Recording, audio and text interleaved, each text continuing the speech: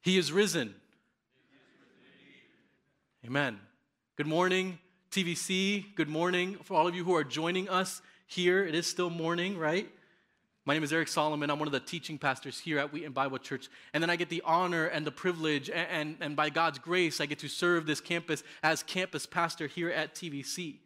And we're a campus of Wheaton Bible Church alongside our West Chicago campus and our Iglesia del Pueblo campuses. And together this morning across all of those campuses, we celebrate the resurrection of our Lord and Savior Jesus Christ. Amen. If you're new here, I want to say welcome to you. Right? We're so glad that you joined us this morning. We would love to help you find out more about this Jesus we keep talking about up here, and we'd also love to help you get connected within the community here.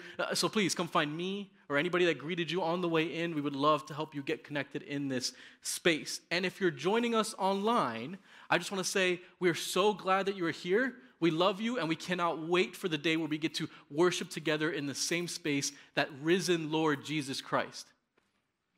Now this morning, kind of like Good Friday, we gather before not a cross that our Savior hung on, but an empty tomb to be recaptured by that Lord.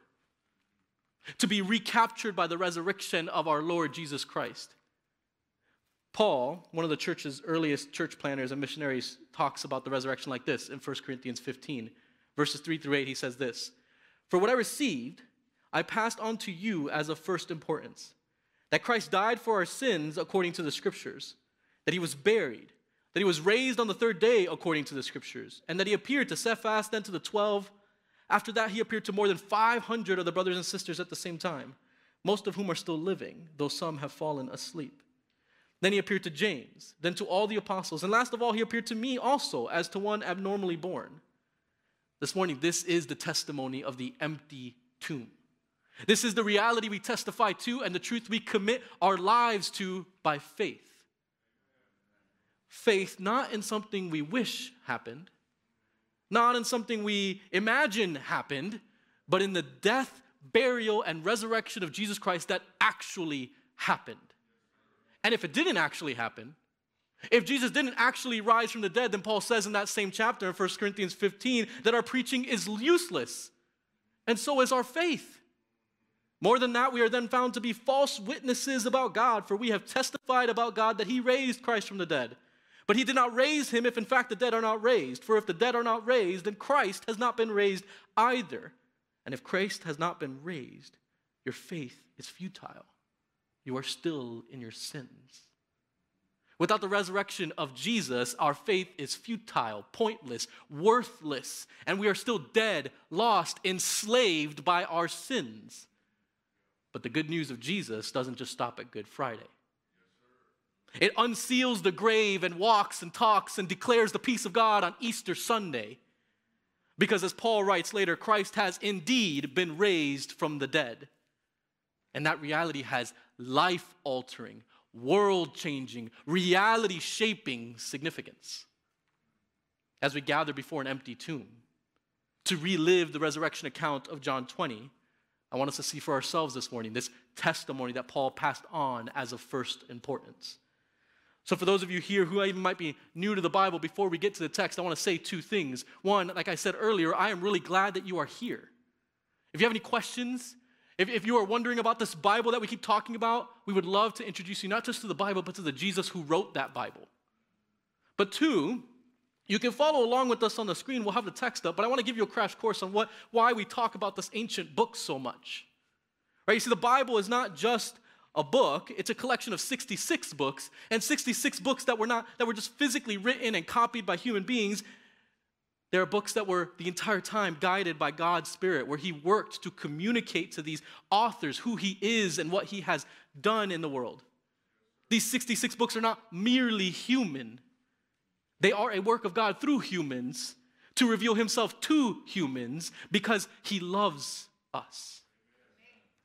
This morning, we are in one of those 66 books, the Gospel of John, where the story of Jesus, God's Son, is recorded from his birth to his death to his resurrection.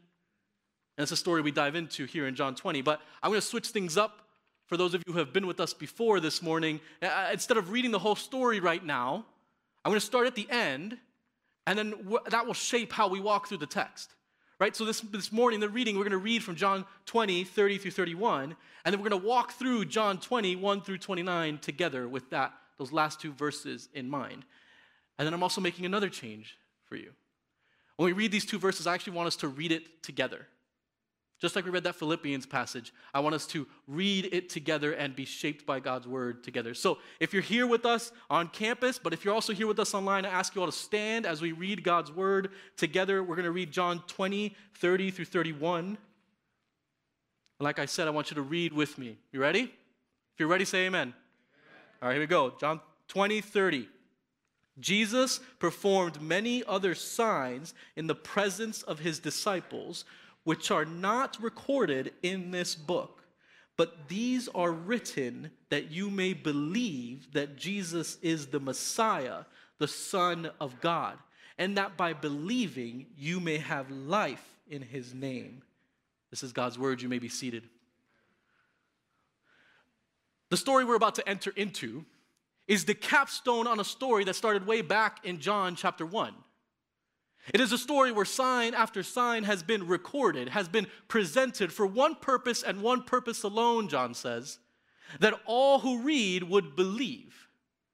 Each sign has been handpicked to put together a cohesive, a compelling reason to believe in Jesus. In other words, the gospel story is a story with witnesses. Each act of Jesus throughout the book of John has been building and testifying to his identity as the promised Messiah of God, come to save not just God's people, but all people who believe in him by faith. As the very Son of God, come to reveal God not just to God's people, but to all people. Believe. And now in John 20, we are called to believe not just according to signs that have been building, but according to the testimony of 4 different witnesses. So as we track with the story, we're actually going to stop at each witness to see how they are transformed into witnesses for the message of the gospel.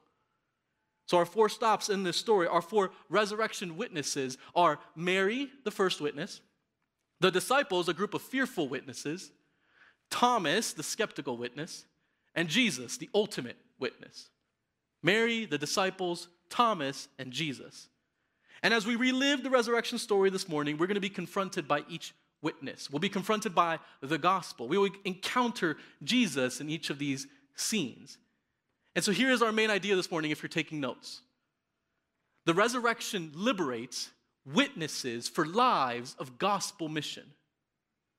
My hope this morning is that through these encounter with these 4 witnesses, we might see in them and in ourselves how the resurrection liberates witnesses for lives of gospel mission. So together, let's encounter our first resurrection witness in John 20, Mary Magdalene. Now, the text doesn't give us much about Mary, but Luke does record that she was a disciple of Jesus. She was one of those disciples who followed him alongside the original 12 disciples as they proclaimed the gospel together. The text says that 7 demons had been cast out of her and includes her in a group of women who not only went around proclaiming the gospel with Jesus, but who by their own means, which means that they were wealthy, by their own means helped to support Jesus and his disciples. In other words, she was a disciple who proclaimed and enabled the gospel message that freed her from slavery to evil, to slavery to demons, slavery to sin. This is the Mary that we encounter in John 20 as night turns to day. Look at the text with me. Early on the first day of the week, while it was still dark, Mary Magdalene went to the tomb and saw that the stone had been removed from the entrance. So she came running to Simon Peter and the other disciple, the one Jesus loved, and said, "They have taken the Lord out of the tomb, and we don't know where they have put him." You see, Jesus has died, and the darkness of his death still lingers 3 days later as Mary approaches his tomb. A cave made out of stone with a bench to lay a body on and a stone to seal out predators, both human and animal. She approaches, and as her eyes continue to adjust to the darkness of the early hours of the morning, she sees the tamper-proof seal of 2-ton stone tampered with, rolled up and out of the groove meant to keep it in place. Asleep in its watch, the tomb has left her Lord vulnerable to predators. And when that information finally registers, she books it to the closest disciples she can find, Peter and the disciple Jesus loved, otherwise known as John himself. She puts two and two together and she reports to these two men that Jesus' body is not only gone, but it's been stolen. The story says that the disciples react to her report and they run to the tomb. And the story then shifts its focus to Peter and to John and what happened at the tomb. And we'll get to them, but I want us to keep our focus on our focus on Mary a little while longer. So the camera actually pans back to her in verse 11, and we read this. Now Mary stood outside the tomb crying. You see, the sun has continued to rise, and she doesn't notice the light that streams through her tears. The grief and pain has grown as she comes to grips with what's happened. Jesus was killed, and he was buried in the closest tomb that was nearby as quickly as possible before Sabbath came and all work was restricted. And now she's come at the beginning of the week to finish what Nicodemus and Joseph started. And now she can't even do that.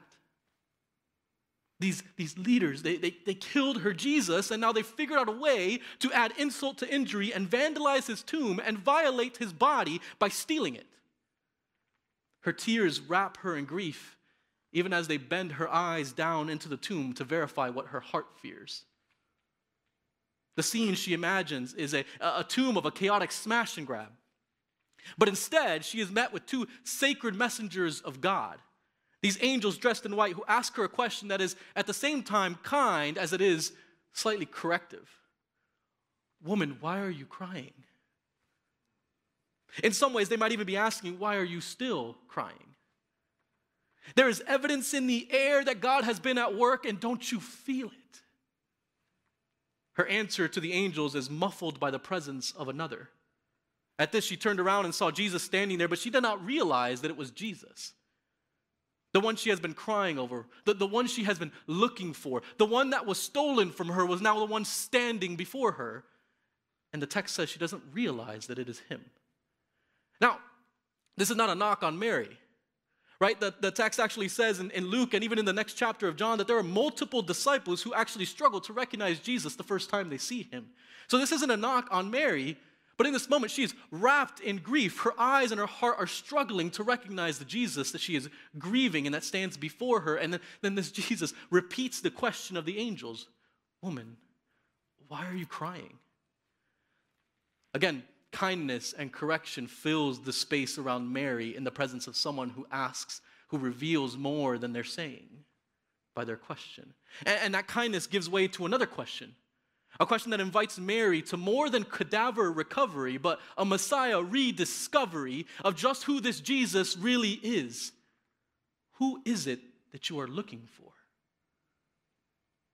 And I got to say this morning, the question jumps off the page and grips my heart. Who is it that I am looking for? Who is it that you are looking for? Who is it that we look for to save us?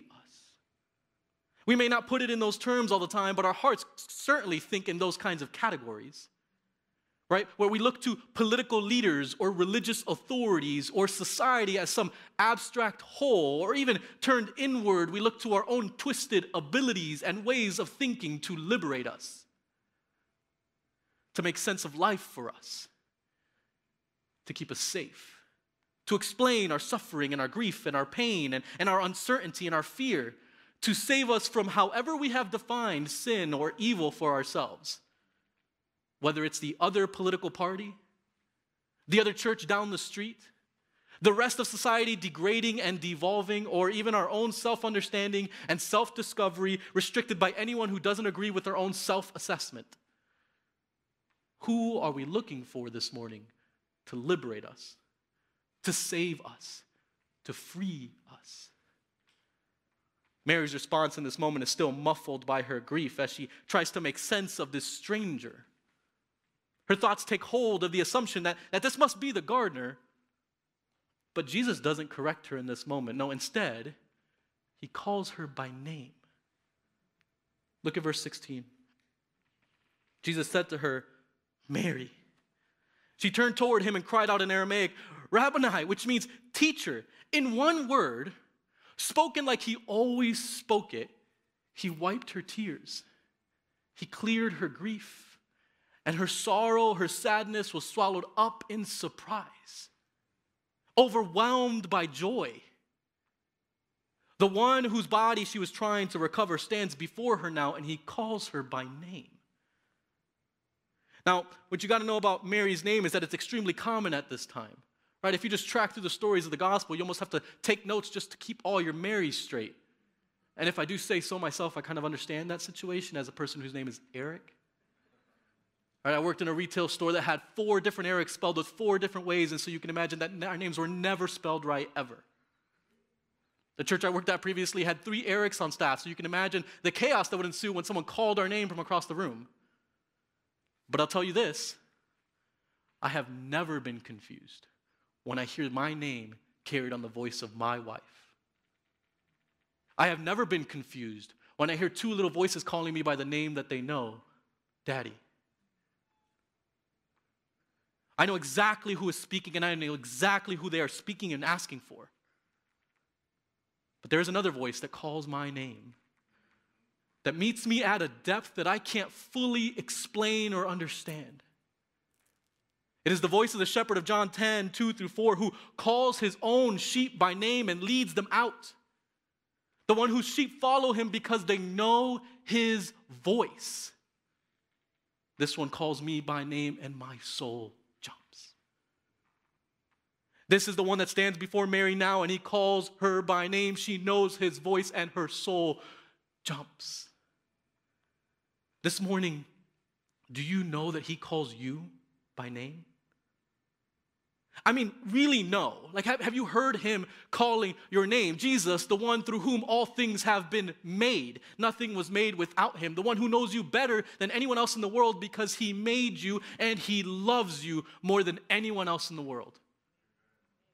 That Jesus not only knows your name, but he calls you by name this morning. The one who died for you. The one who rose from the grave for you. The one who right now sits at the right hand of God and pleads on your behalf for you. The one who paved the way back to God by his life, death, and resurrection. He knows your name. He knows your name, Bill. He knows your name, Jeff. He knows your name, Sergio. He knows your name, Leanne. He knows your name, and he calls you by it. He calls you to come to him. He calls you like he called Mary. And at the sound of his voice, something happens in our souls. We recognize the voice of our one and only shepherd. We recognize the voice of our creator. We recognize the voice of our Savior. And his voice draws us to him. And our soul jumps in joy and in worship. And that's what Mary does here. She clings to him, and as the scene unfolds, Jesus actually has to tell her, do not hold on to me, for I have not yet ascended to the Father. Go instead to my brothers and tell them, I am ascending to my Father and your Father, to my God and your God. Mary is reacting entirely appropriately here. Right? She's worshiping Jesus, but Jesus has a task for her. He has a mission for Mary. Go, he tells her. Go and tell the disciples, my brothers, my new siblings, tell them that I am doing what I said I would do. I'm going back to my Father and my God. But now, because of what I have done, he is also your Father and your God. Don't just tell them what you've seen. Tell them what it means. Something has fundamentally changed. So go, preach the gospel. So Mary Magdalene went to the disciples with the news. I have seen the Lord. And she told them that he had said these things to her. Jesus sent Mary on mission like he sends you on mission. Like he sends us on mission. Have you ever thought about the fact that every account of the resurrection actually starts with Mary as the first witness? That God entrusted Mary with and assigned Mary to deliver the good news of his resurrection first. At this time, the testimony of a woman, even the testimony of multiple women, was not admissible in court. In this society, and unfortunately too often in our own society even now, the word of a woman is given virtually no weight.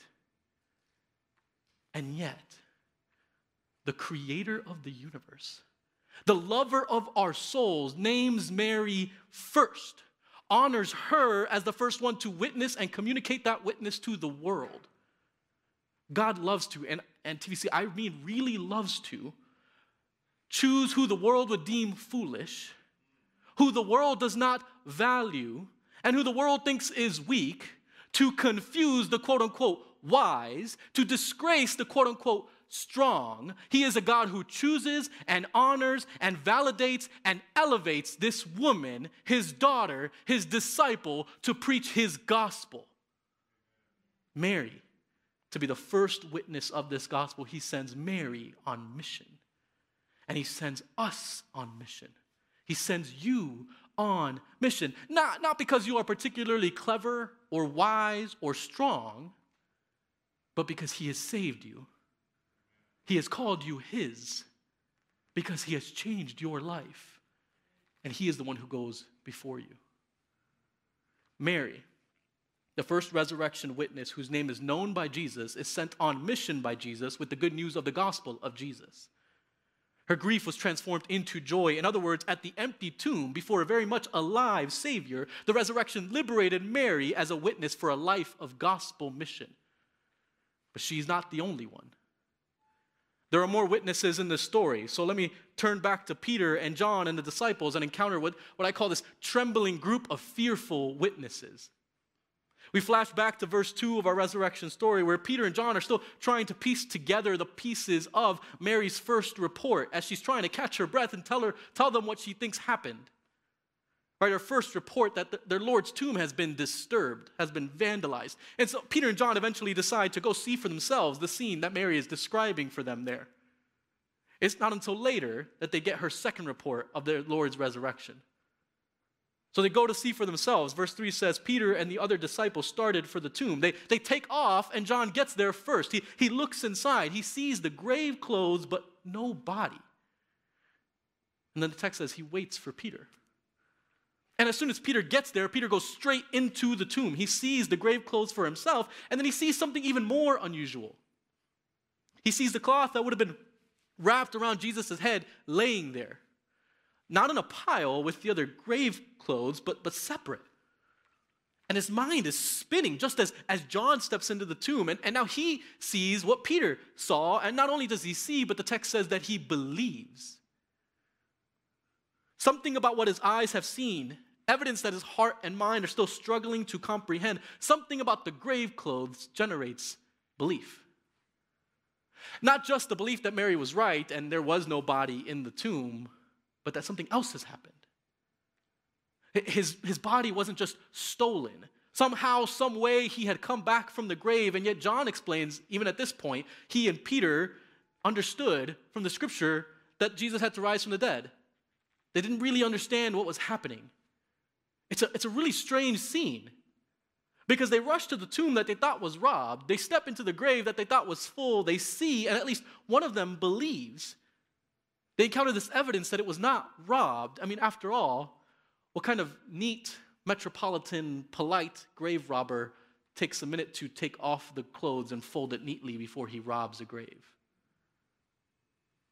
No, they see not a chaotic robbery, but a sacred and otherworldly scene.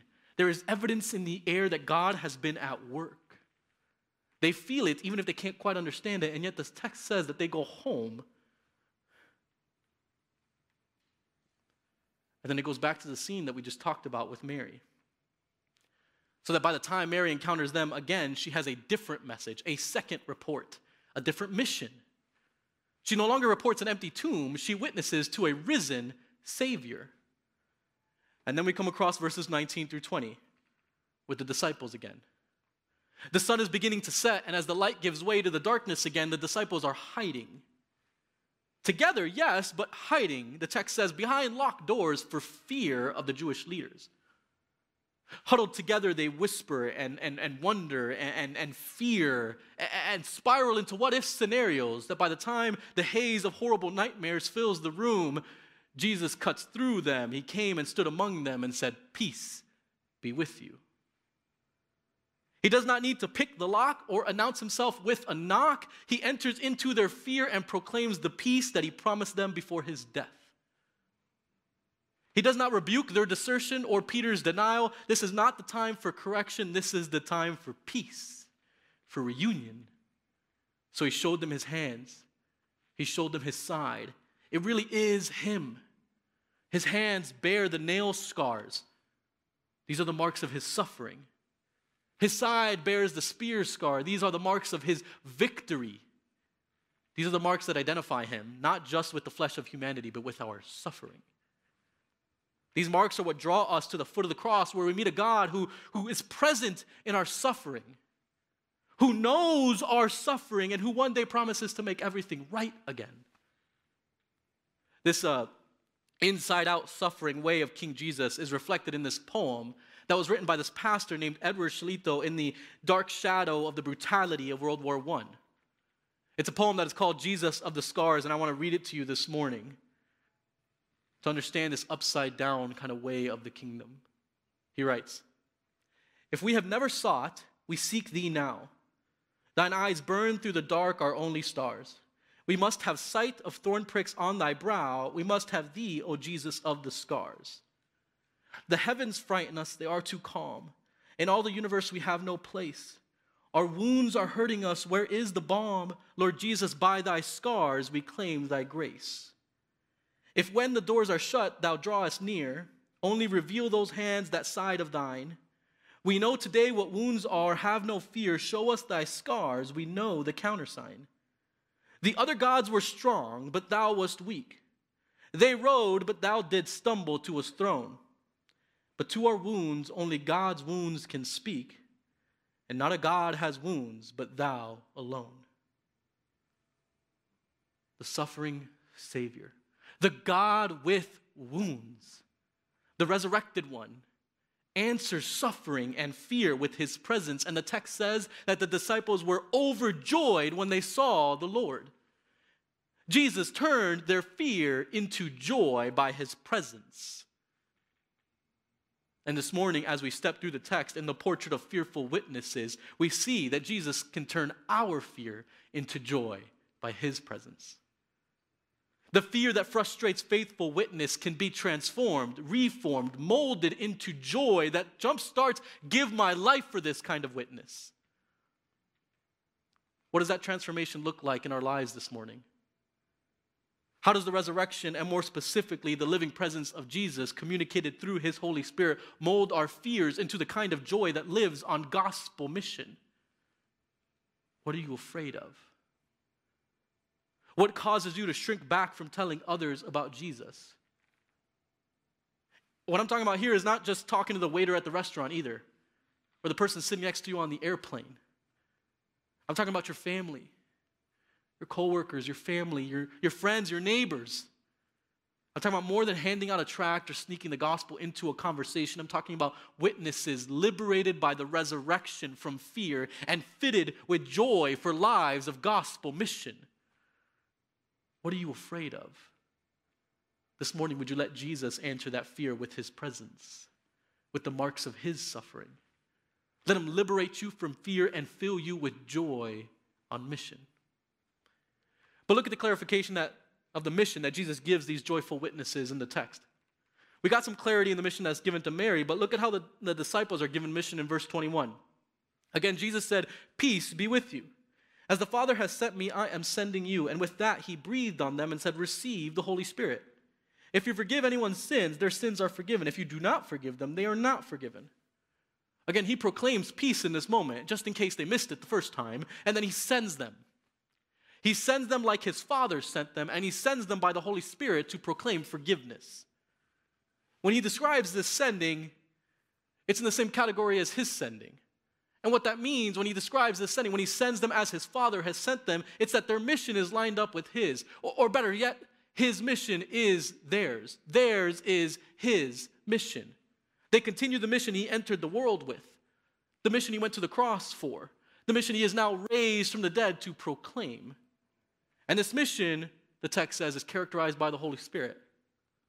Right? Empowered by the Holy Spirit, the church, God's people, are to be conduits, pathways, tunnels for the grace and mercy and forgiveness of God for a world that he loves so much, he died for it.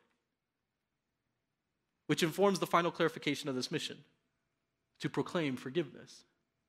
Now, what Jesus is talking about here is not just that the church has this power or divine responsibility to give or withhold forgiveness of sins. No, this is about the church proclaiming the gospel, which is the forgiveness of sins. All who believe it are forgiven, and all who reject it are not. Ultimately, it is God who is the one that's doing the forgiving and the withholding. And here's what I mean by that. If you track the story of the church in Acts, you'll see that over and over again, these disciples, they proclaim Jesus, and through Jesus, the forgiveness of sins. Never, and I mean never, do they take this and directly forgive people's sins in their own name. Never do they withhold forgiveness of sins from people by their own power. Always, it is through the proclamation of the gospel. And the gospel proclaims that by Jesus' death and because of his resurrection, our sins have been paid for. Sins can be forgiven. In short, the gospel proclaims peace. He proclaims peace. I want you to hear the repetition of peace be with you in this text, not as Jesus just saying hello a bunch of times to his disciples. He's underlining the peace that he promises. You see, on the other side of his cross and resurrection, the peace he gives is not just peace for anxiety and grief, although it is that, and the Bible does talk about that kind of peace. Here, he gives peace with God. This morning, Jesus proclaims peace to us.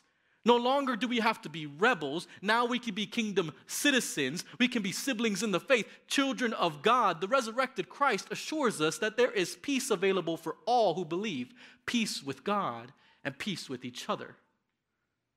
And he begins by declaring peace to these fearful witnesses who by his resurrection are liberated as witnesses whose lives are marked by gospel mission. Mary, the first resurrection witness, liberated. The disciples, a group of fearful witnesses, liberated. He turned their fear into joy and proclaimed peace that they might proclaim peace to others by the forgiveness of sins. And yet there is one disciple who's missing from this moment. The text tells us that one disciple was not in this room cowering in fear. And who knows where he was at this point, but now the story brings us along with this group of joy-filled witnesses to convince a skeptical witness of the truth of the resurrection. Similar to Mary, there's not a lot of information about this skeptical witness named Thomas. The Gospel of John gives us the most details. His nickname is Didymus, or twin. And he shows up in two other scenes, and in each of these scenes, there's kind of this hint of cynicism, right? Pessimism, maybe even skepticism. And Thomas is the kind of person who analyzes, right? Who wants all of the data, who is slow to agree, quick to doubt. In other words, he is a disciple much like many of us. Right? And as a skeptical witness, Thomas provides this encouraging picture for skeptics like us. Right? Because Thomas wants evidence. And the text says that Jesus gives him evidence, which is encouraging because it means that there is evidence to be given to those who truly seek Jesus. This is the Thomas we encounter in John 20:24, where it records, Thomas, also known as Didymus, one of the 12, was not with the disciples when Jesus came. So the other disciples told him, "We have seen the Lord." But he said to them, "Unless I see the nail marks in his hands, and put my finger where the nails were, and put my hand into his side, I will not believe." Thomas is not so quick to believe the other disciples. He demands real evidence, right? Something that only Jesus could provide, right? He doesn't just want to touch the nail marks in his hands. He wants to see and touch the wound that only Jesus would have had, his spear-pierced side. And Thomas actually gets his wish in John 20:26. A week later, the disciples were in the house again, and Thomas was with them. Though the doors were locked, Jesus came and stood among them and said, "Peace be with you." Again, Jesus comes into the room and proclaims peace, but this time, he turns to Thomas and speaks directly to him. "Put your finger here. See my hands. Reach out your hand and put it into my side. Stop doubting and believe." Jesus provides the evidence Thomas asked for, even as he calls him to stop doubting. Jesus doesn't disown him, but he does rebuke him, even if mildly. And we skeptics would do well to hear this rebuke, because skeptics are welcome here. But sometimes we need to listen when Jesus tells us to stop doubting.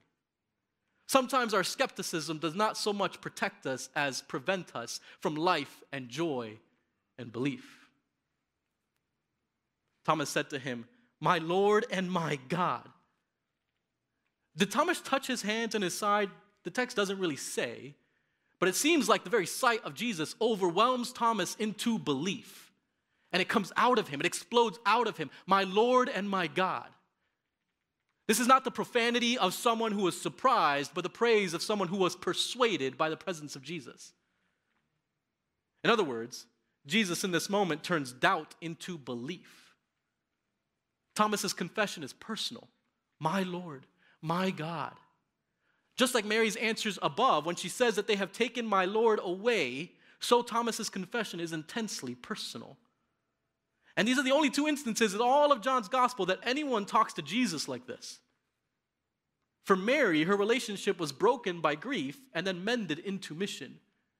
For Thomas, his relationship was broken by doubt and mended into belief. For both of them, the resurrection liberated them as witnesses for lives of gospel mission. And this morning, Jesus' resurrection does the same for you. It does the same for me. It does the same for us. This morning, he can turn your doubt into belief. We may not have the physical evidence of Jesus' nail-pierced hand or spear-pierced side, but we do have the written, verbal evidence of his eyewitnesses. We do have the living and breathing evidence of his witnesses called the church, living out the liberation of the resurrection. Let him turn your doubt into belief this morning. Stop doubting and believe. Jesus is thinking about you and me, about skeptics like Thomas, when he breaks the fourth wall, so to speak, in this next verse. He almost looks at us from the page in verse 29 when he says, because you have seen me, Thomas, you have believed. Blessed are those who have not seen and yet have believed. There is a time coming, Jesus anticipates in this blessing, when the physical evidence won't be available. A time when all who believe come to that belief without the advantage of a risen physical Jesus standing before them. Blessed are you when you cannot do as Thomas did and put your hands on my hands, put your eyes on my side. See the marks of my crucifixion. Blessed are you when you read Thomas's experience and in so doing join Thomas's faith and believe. Blessed are you. Because as Peter later writes in 1 Peter 1, 8 through 9, though you have not seen him, you love him. And then even though you do not see him now, you believe in him and are filled with an inexpressible and glorious joy. For you are receiving the end result of your faith, the salvation of your souls. Stop doubting and believe. Each witness up until this point has been liberated by the resurrection. Liberated from grief and fear and doubt. Liberated into mission and joy and belief. Liberated as witnesses for lives of gospel mission. Mary, the first resurrection witness, liberated. This group of fearful witnesses, these disciples, liberated. Thomas, the skeptical witness, liberated. And in each liberation, there has been one witness that has been consistent, that has communicated the power of the resurrection, that embodies the very freedom he proclaims, and it is the one who enables and models life on gospel mission. As we come to a close, I want us to go back to the text and see Jesus, the ultimate witness. You see, the consistent character in each scene is Jesus himself. Jesus, the risen one. Jesus, the Savior King. Jesus, the ultimate witness, the one who stood before Pilate on bogus charges and said, the reason I was born and came into the world was to testify to the truth. The one who in Revelation 3:14 is named the Amen, the faithful and true witness. This is the Jesus who testifies, who witnesses to the power of God to save sinners by his death and his resurrection. This is the Jesus who is the ultimate witness, and this is the one who calls us by name like he called Mary. The one who sends you on mission, the one who turns fear into joy, the one who proclaims peace, the one who turns doubt into belief. And this morning, he is the one who offers life to all who believe. You see, John breaks into the scene between Jesus and Thomas to explain this in the text. This is what we've been working toward all morning, that text that we read together at the beginning, John 20, 30 through 31. Verse 30 says this, Jesus performed many other signs in the presence of his disciples, which are not recorded in this book. In other words, John is here explaining how the book that he has just written has come about. He's peeling back the curtain on his editing process. He's explaining all this editing process of all of these signs and miracles and things. Right? He says, listen, Jesus did a lot of things. Right? He performed even more signs than are here. And they're not all written down here, but that's not because I couldn't fit them all in. It's because I had a point. These signs I have recorded for you here, the one I included and pieced together here, these signs are written that you might believe that Jesus is the Messiah, the Son of God, and that by believing you may have life in his name. John is not just writing history here. He's not just trying to get all the details right in order to preserve a historical account. John is unapologetically writing to convince us that Jesus is who he says he is. Now, John doesn't fudge on any of the details. He doesn't mess with the facts, right? He's moving from event to event, building a case for the identity of this man who lived in Israel in the first century. The facts are verifiable. There are witnesses, he says. He did this in the presence of his disciples. There are other characters in the story who would jump at the chance to discredit these accounts. This is actual and true history. But this is not just some academic exercise that John is engaging in. This is a gospel exercise. John wants us to believe. And even then, he tells us that's not my ultimate goal. John wants us to believe in Jesus because Jesus offers life. Believe that by believing you may have life in his name. Faith is not even the mission. Life is. Faith is not some kind of nebulous, fuzzy, cloudy, generic trust. Faith, belief, the kind of believing that John says leads to life, is faith with actual content. Faith in Jesus as the Messiah, the promised Savior, the one God said would come and save his people from their sins. Faith in Jesus as the Son of God, that like the Nicene Creed says, the only Son of God, eternally begotten of the Father, God from God, light from light, true God from true God, begotten, not made of one being with the Father, that Son of God. Faith in this Jesus who is both suffering Savior and conquering King. Faith in the God-man who came, lived, died, was buried, and on the third day rose again from the grave. This Jesus, this same Jesus, offers us life this morning. He offered life to Mary, the first witness, and she took it by faith. He offered life to the disciples, these fearful witnesses, and they grabbed hold of it by faith. He offered life to Thomas, that skeptical witness, and he took it by faith. And by his resurrection, he liberates these witnesses for lives of gospel mission. And so as we approach a moment of prayer and reflection this morning, I want you to think about this. This morning, he calls us to do the same as all these witnesses.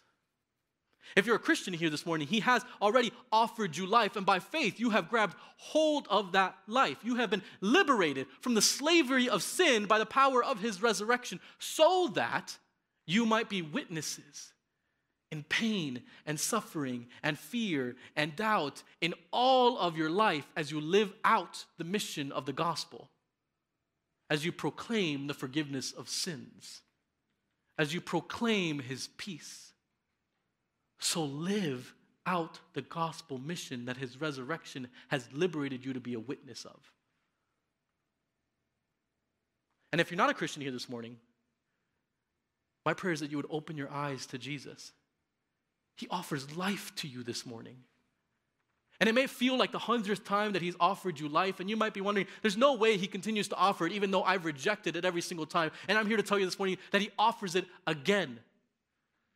101 times, however many times it takes for you to stop doubting and believe. His arms are open. They proclaim peace. Your sins can be forgiven if you would just come to him. Stop doubting and believe. I want us to take some time now as we pray to let these realities sink in. Would you pray with me? Father God, this morning, we proclaim your death and the resurrection of your Son. We declare that we believe. Jesus, we believe you are who you say you are and that you did what you said you would do. We believe that you love us. We believe that you are the Messiah, the promised one. We believe that you are the Son of God. And this morning, we proclaim with all of our family in the faith, worshiping at the West Chicago and Iglesia del Pueblo campuses, with all of our siblings in the faith that are worshiping across the western suburbs, across Illinois, and this country, and all over the world this morning, we proclaim with all of our family in the faith that Jesus has indeed risen from the grave, that the Lord God Almighty indeed reigns. Lord, we pray all of these things. We declare all of these truths.